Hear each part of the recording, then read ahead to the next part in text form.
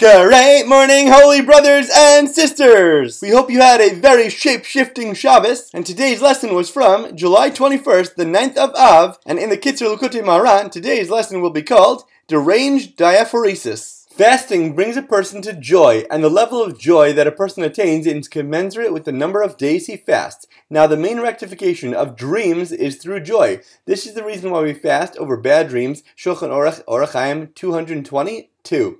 Namely, in order to elicit joy, which is the primary rectification for a dream. Therefore, a person who does not wish to fast over his dream is told by those involved in rectifying his dream, "Go eat your bread in joy," Ecclesiastes 9:7, because joy is the main rectification for dreams.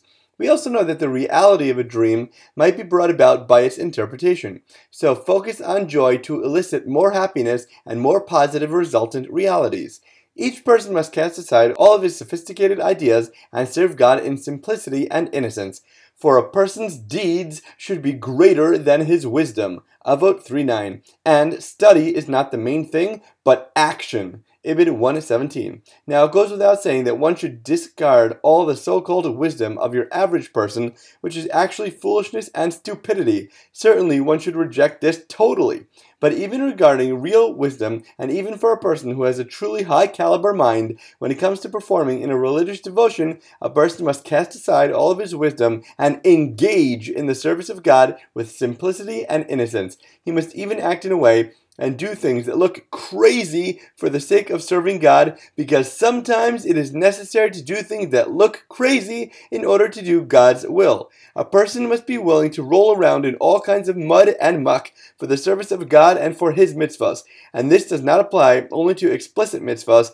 Anything at all that God wants us to do is the so-called mitzvah, and a person has to be willing to roll around in all kinds of mud and muck in order to do God's will and to please Him. When a person's love for God is this strong, he is then a deeply cherished and beloved son to God.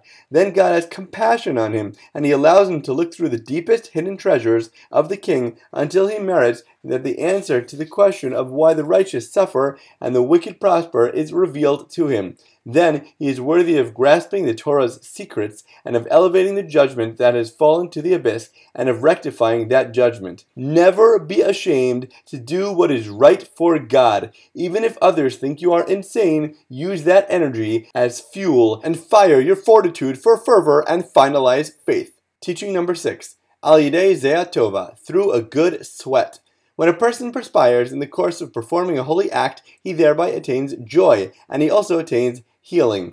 Just like in a good physical workout, sweating through a spiritual sport is greatly beneficial and brings a serene smile to those involved in investing infinite energies and yielding simcha, joy, and refuah, healing.